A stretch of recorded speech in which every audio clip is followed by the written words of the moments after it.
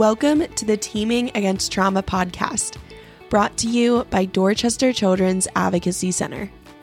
My name's Brooke Anderson, and I'm so grateful that you're here with us. We'll be talking about the way child advocacy professionals come together to fight against trauma and the effects that it has on children. From these conversations, my hope is that you'll gain a better understanding of the way the Child Advocacy Center model works and leave feeling inspired with action steps that you can use to better understand trauma and prevent child abuse. This work truly takes a team to do, so now I'm considering you a part of ours. Welcome to the team. Now let's fight together.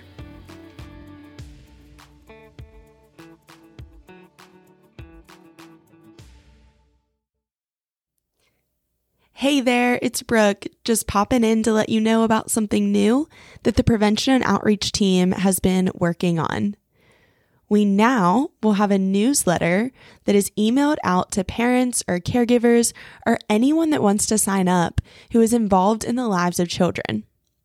Each month, we'll send you an email, just one and no spam, of information that will be useful to you to better equip you to take good care of the children in your life. This is just another way that we can share more information with our community to help build our education and resources to protect children. So, subscribe today by the link in our show notes, or you can visit our website under Education and Resources to sign up. Thanks so much for being a part of our team. Now, let's get into our newest episode. Hi, Jessica. Welcome to the show today. Hey, Brooke. Thank you for having me on. Of course. I'm so excited that you're able to be here. Jessica, you work for an organization called SCVAN, and I know SCVAN does a lot to protect and advocate for all types of victims all around the state. But even though I'm familiar with some of your work, I feel like there's still a lot better grasp to have on all of SCVAN's work and how y'all do what you do and operate the way that you do. So could you kind of start out by describing for us what the organization you work for does? Yeah, of course. So let's start at the very beginning. SCVAN has a pretty rich history over the last 35 to 40 years. So Governor Richard Riley's office convened a task force on victim rights to respond to concerns that victims had no rights in the legal system, no right to stay informed of the progress of an investigation, no right to know if an arrest had been made, no right to appear at trial, and no right to know when an offender was released from prison. So their advocacy, along with his office and the subsequent South Carolina Crime Victims Bill of Rights enacted by the General Assembly in 1984, and it just kind of ensured the enforcement of those victims' rights. And actually, it's very interesting to know that a lot of states actually do not have a crime victim bill of rights. So South Carolina's kind of ahead of the game when it comes to that. So the SCVAN, or the South Carolina Victim Assistance Network, we're a 501c3 organization. So after that act was passed in 84, we were created in 1985 in response to that mandate for that Victims Bill of Rights. So this said that a network of service providers, or victim service providers were to be formed to better protect and serve victims of crime. So for, well over 35 years, I think we're going to our 38th year, I think. SCVAN has been the go-to agency as the voice of victims of crime and, for an agency resource that has all of the information for victims service providers, or the people who serve crime victims. Mm-hmm. So we fulfill, or I guess I should say SCVAN fulfills three main objectives to ensure that victims, receive their rights due to them. So that's to ensure all crime victims receive, access to and assistance from the criminal justice system. We also, want to improve the quality of services provided to crime victims by victim advocates and other service providers, and, just to ensure that the criminal justice system, adequately serves victims of all crimes. So, yeah, we do a lot. Yeah, and you can definitely say we. You definitely can because you do a lot as well, and I want you to get into that in just a minute, but Yes, yes. don't feel bad saying that. You're a big part of it. Yes, yes. Well, as an agency, we always say we because we're small, but we're mighty. So we work Mhm. very closely together. And SCVAN, over the last 3 decades has made an impressive impact on services available to our state's victims and criminal justice professionals. Not, a lot of times Mhm. we think it's just victim service providers, but it's not. I mean, we help train and engage, law enforcement, forensic nurse examiners, faith leaders, chaplains, so we're able to bring all of Mhm. those professions together in one room for some of the same types of training. And that's something that, Mm. a lot of places, aren't fortunate to be able to do that. Yeah, it's like getting kind of everyone on the same page even. Just even like knowing each other and using the same language and having similar training like you said. I mean, that's Right. so critical. It's Right. just it like evens things out across the board Yes. for people that are serving victims. Yes. We try to, a word that Roger and I like to use, Roger Acton is my program director, but we like to say, a uniformed response. That Mm. way, Mhm. we have, law enforcement, a victim, and possibly a first responder chaplain arriving on scene, for example, and, you know, we're able to have this training for them. That way they're all kind of on the same page and know what everybody's role is. That way the crime victim can get the best service possible.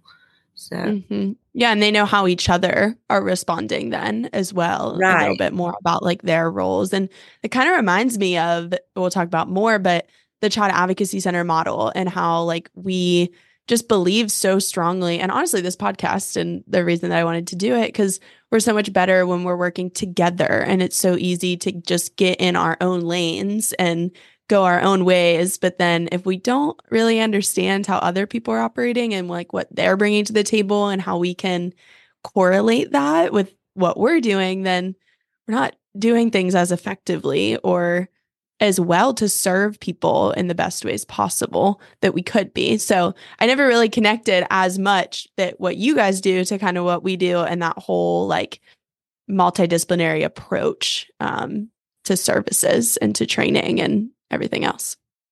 Right. Yeah, no, that totally makes sense.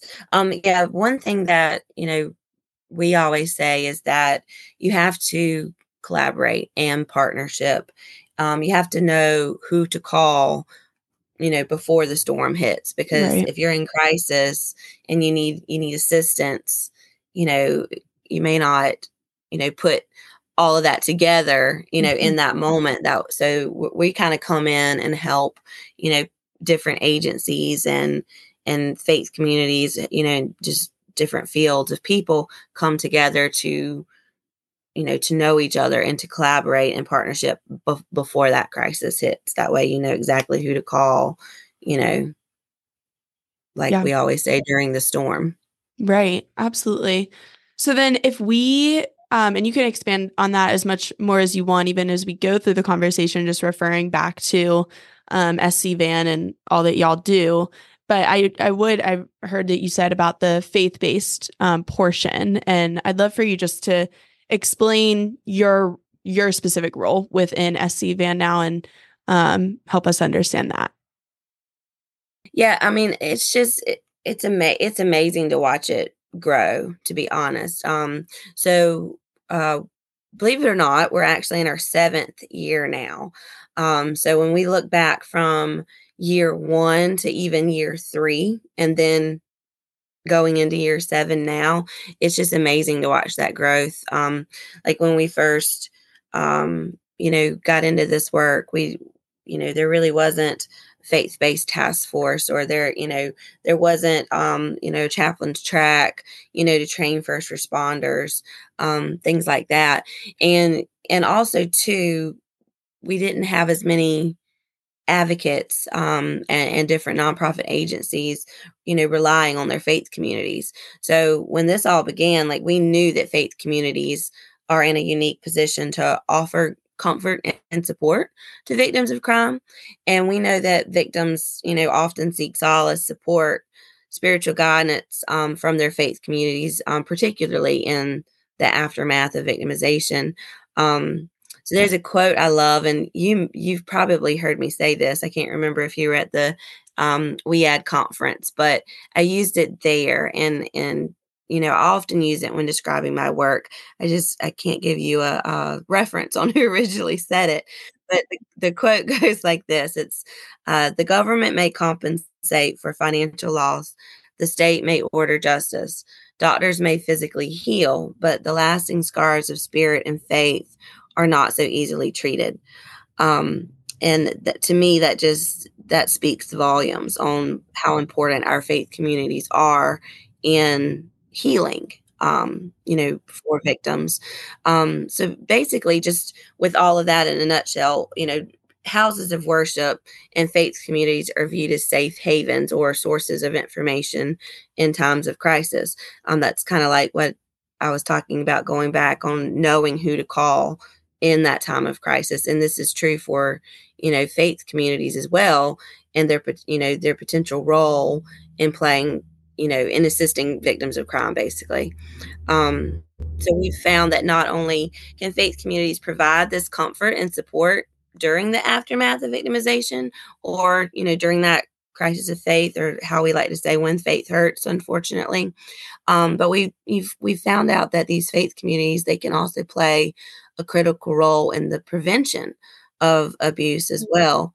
Faith leaders are in a distinctive position, and they're often among the first group of caregivers to encounter many different types of um, victims of abuse. Whether it be elder abuse, sexual abuse, domestic violence.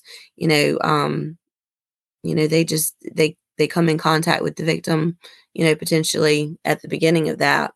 Um, and faith leaders too, we recognize that not only play a key role in prevention and intervention and treatment of many types of abuse, but their faith communities in general are a source of comfort that no other sector of society can provide. So I think, in all of our work, and I feel like I can speak for Roger, when I say our work with faith communities, we just try to go about our work with all of that in mind, that how important the aspect of faith is in that healing journey. Yeah. Oh, that's awesome.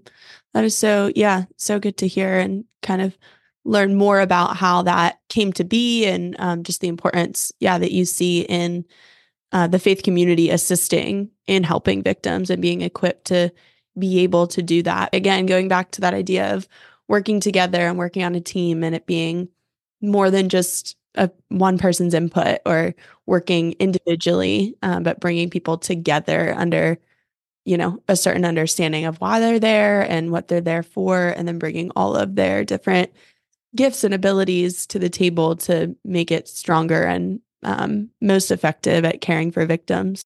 So do you have any kind of examples that you could touch on about how you have been able to assist faith communities? I know you touched on a few with the different task forces and that, but anything else to add about how you've been able to assist the faith communities, or even current initiatives that you're working on or working towards to do that more?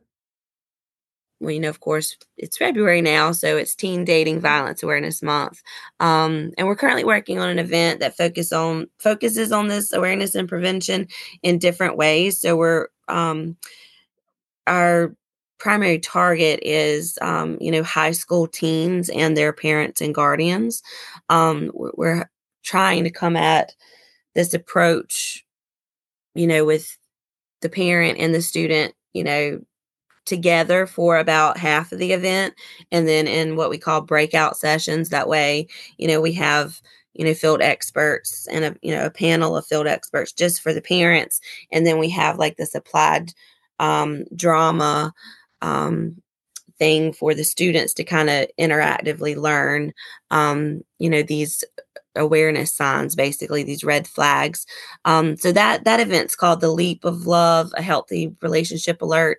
Again, it's a teen dating violence awareness and prevention event, and it's going to be held on February 15th of this month. February 15th. And where is it at? Yeah, so it's going to be held February 15th from 5:30 to 9:30 at Brooklyn Baptist Church in Columbia. Okay. Actually, that's the same church that President Joe Biden just spoke at, I think, last weekend, maybe. So it can hold, quite a few people. Yeah. So we're hoping that the turnout will be good. This is our first year, but we're hoping that, it won't be the last year. So yeah, that's awesome. And so at this event, how could people, like, obviously anyone can go. Most people listening are probably more local to the Low Country, but some may be up near the upstate more and beyond. And also I know that you're thinking about the potential of, if, looking at how this goes, maybe doing more of these in different parts of the state. But how could people get connected to maybe any of the resources that like you're giving out there, or just learning more about this? Right.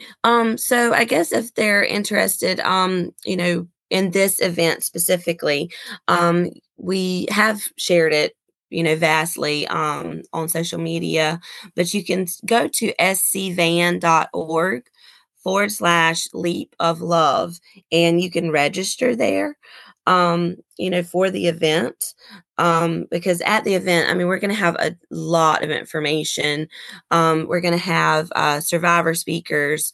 I think I mentioned before the applied drama for the students, where we actually, have this drama teacher come in and, they act out this play that helps them, just interactively learn, basically.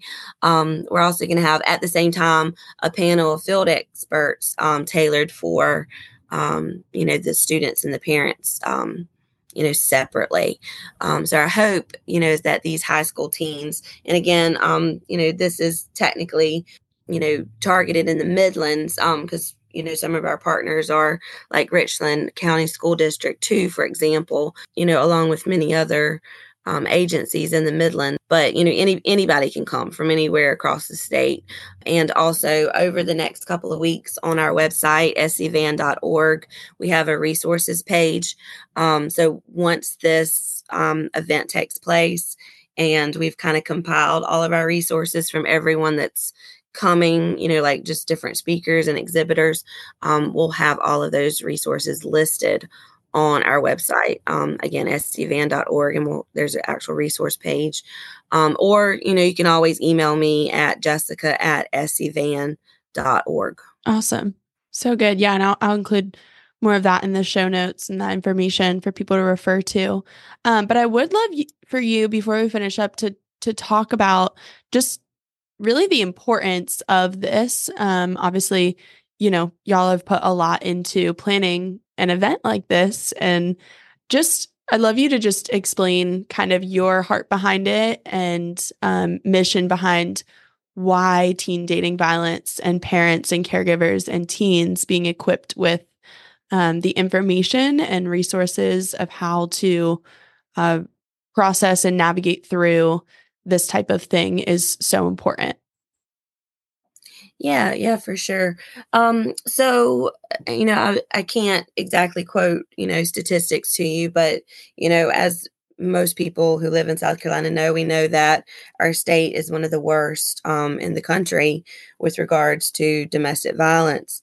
And we've come to learn that teens and young adults are the most at-risk age groups for dating and domestic violence.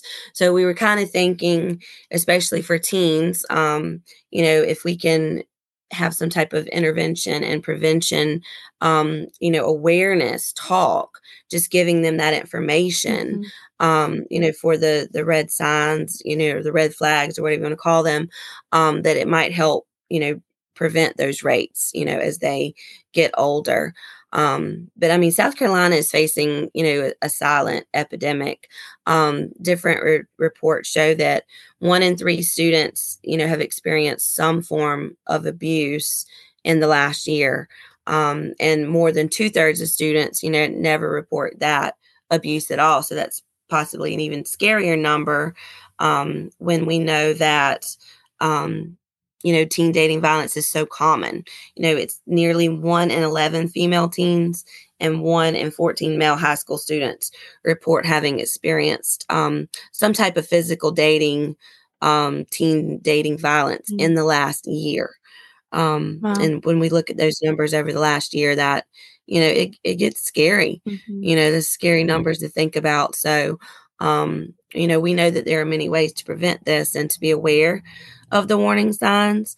I think we just, my program director, Roger Acton, he just had the heart to try to put all of this information together in one place for, citizens of course, South Carolina, but specifically the Midlands, because we'll have our different partners in the area and different local agencies, in that area able to respond and just, telling people, these are your resources. This is how you get help. This is, how you find out more about this.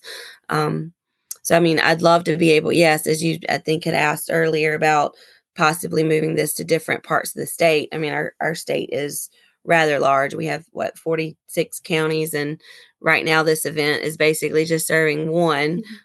Even though, of course everybody's invited, but so yeah, there's a lot of potential here. I'd love for high school principals to reach out and say, this is very important. Let's have a, symposium or, small talk on this to my students. Yeah.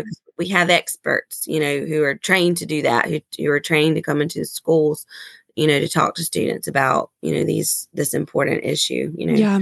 If we reach one and save one, we've done our job, right? Absolutely. Yeah. And that's like, yeah, just hearing those statistics, it's like, ooh, and then you said in the last year, like, wow, those are very concerning. And that's trauma. Likely that's probably going to be Exactly. traumatic to a Oh child. yeah. And Oh yeah, so it's going to affect them. And we yeah. know all the different effects that can come from trauma. Then, linking them if they don't have any access to resources afterwards.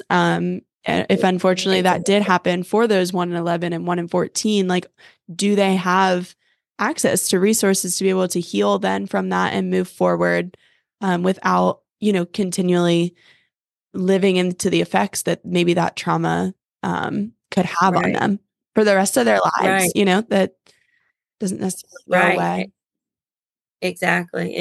And, too, the other thing is unfortunately, a lot of victims of abuse, especially with regards to teen dating violence, they don't know that they're victims of abuse, or they don't, or of domestic violence, whatever you want to call it, because they don't know what a healthy relationship is.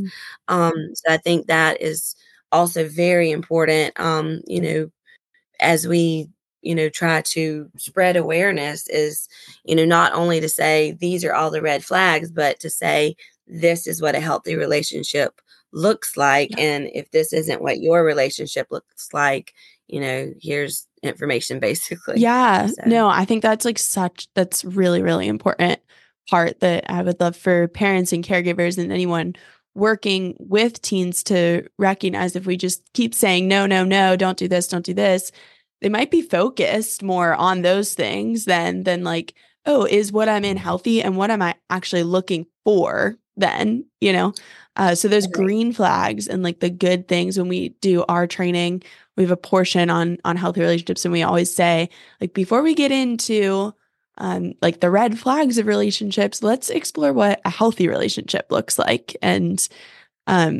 recognizing that is a really important part. So I'm glad you brought that up. Right, exactly. Jessica, do you have any resources now that you could point people towards? Maybe a lot of times, like, parents or caregivers are listening to this and maybe they have teens or of their own, or just have teens that they interact with in their life. Do you have any resources that you could point them towards that could help them get some access to start having these conversations or understanding this? Yeah, for sure. So there's a lot of information out there if you look. I know one website is peacefromdv.org. They have a lot of information posted already about, love is respect, and then just different, brochures and things on, information about dating violence.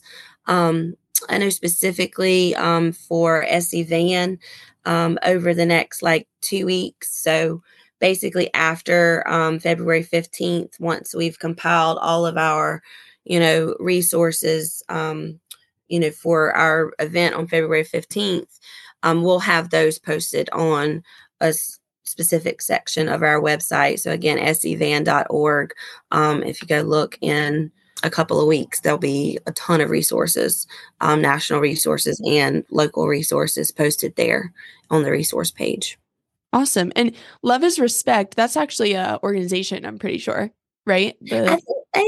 I think it is. I'm pretty sure that it is. Yeah. I'm not 100% sure. I think that has some specific information. I'll double check and get it on our show notes to add as well. But thank you so much for that. Yeah, no, thank you. Awesome. And one last thing, I didn't prep you for this, but I do normally ask everyone to explain what they would say makes a good team. Like I was talking about earlier, we talk a lot about working on a team, and we work on a team with the MDT model through the CAC. And kind of why I started this podcast was, the name Teaming Against Trauma and working together. And so I love bringing different people on and seeing how you're working through the good work of trying to, help people that have experienced trauma or prevent them from having to experience it. And so it's all really about working on teams and doing that together. And so what would you say, any advice you have that any type of team, what is something that they have that makes them a good team? Yeah. Oh, that's a good question. I think, especially in our work, having everyone on the team be passionate about what they do, like their reason why, so to speak. I think that's very important to have people that, have that same goal. I think too, just having people on the team that are very good communicators, I think is so incredibly important. Yeah. And just having people not, just listening to hear or listening to respond, but, listening to understand what the other team member is saying. So just, I think, bringing people together with, at least those two things, the ability to communicate and a passion for the work make a pretty perfect team with just about anybody if they have those characteristics. Yeah. No, I love that. What a great response. I agree. Those are very good things. So thank you so much. I'm so glad you got to be on. Yes. And Thank hopefully you. I'll get to see you sometime soon. Yes. Thank you for having me. Thanks for tuning in to this episode on the Teaming Against Trauma podcast. To stay connected, you can follow us on Instagram or Facebook. You can also visit our website to learn more. We'd love for you to subscribe to our channel and leave a review on whatever platform you use to listen to this on. As I've said before, this work truly takes a team to do, and that will help us add more people to our team as we keep teaming against trauma together.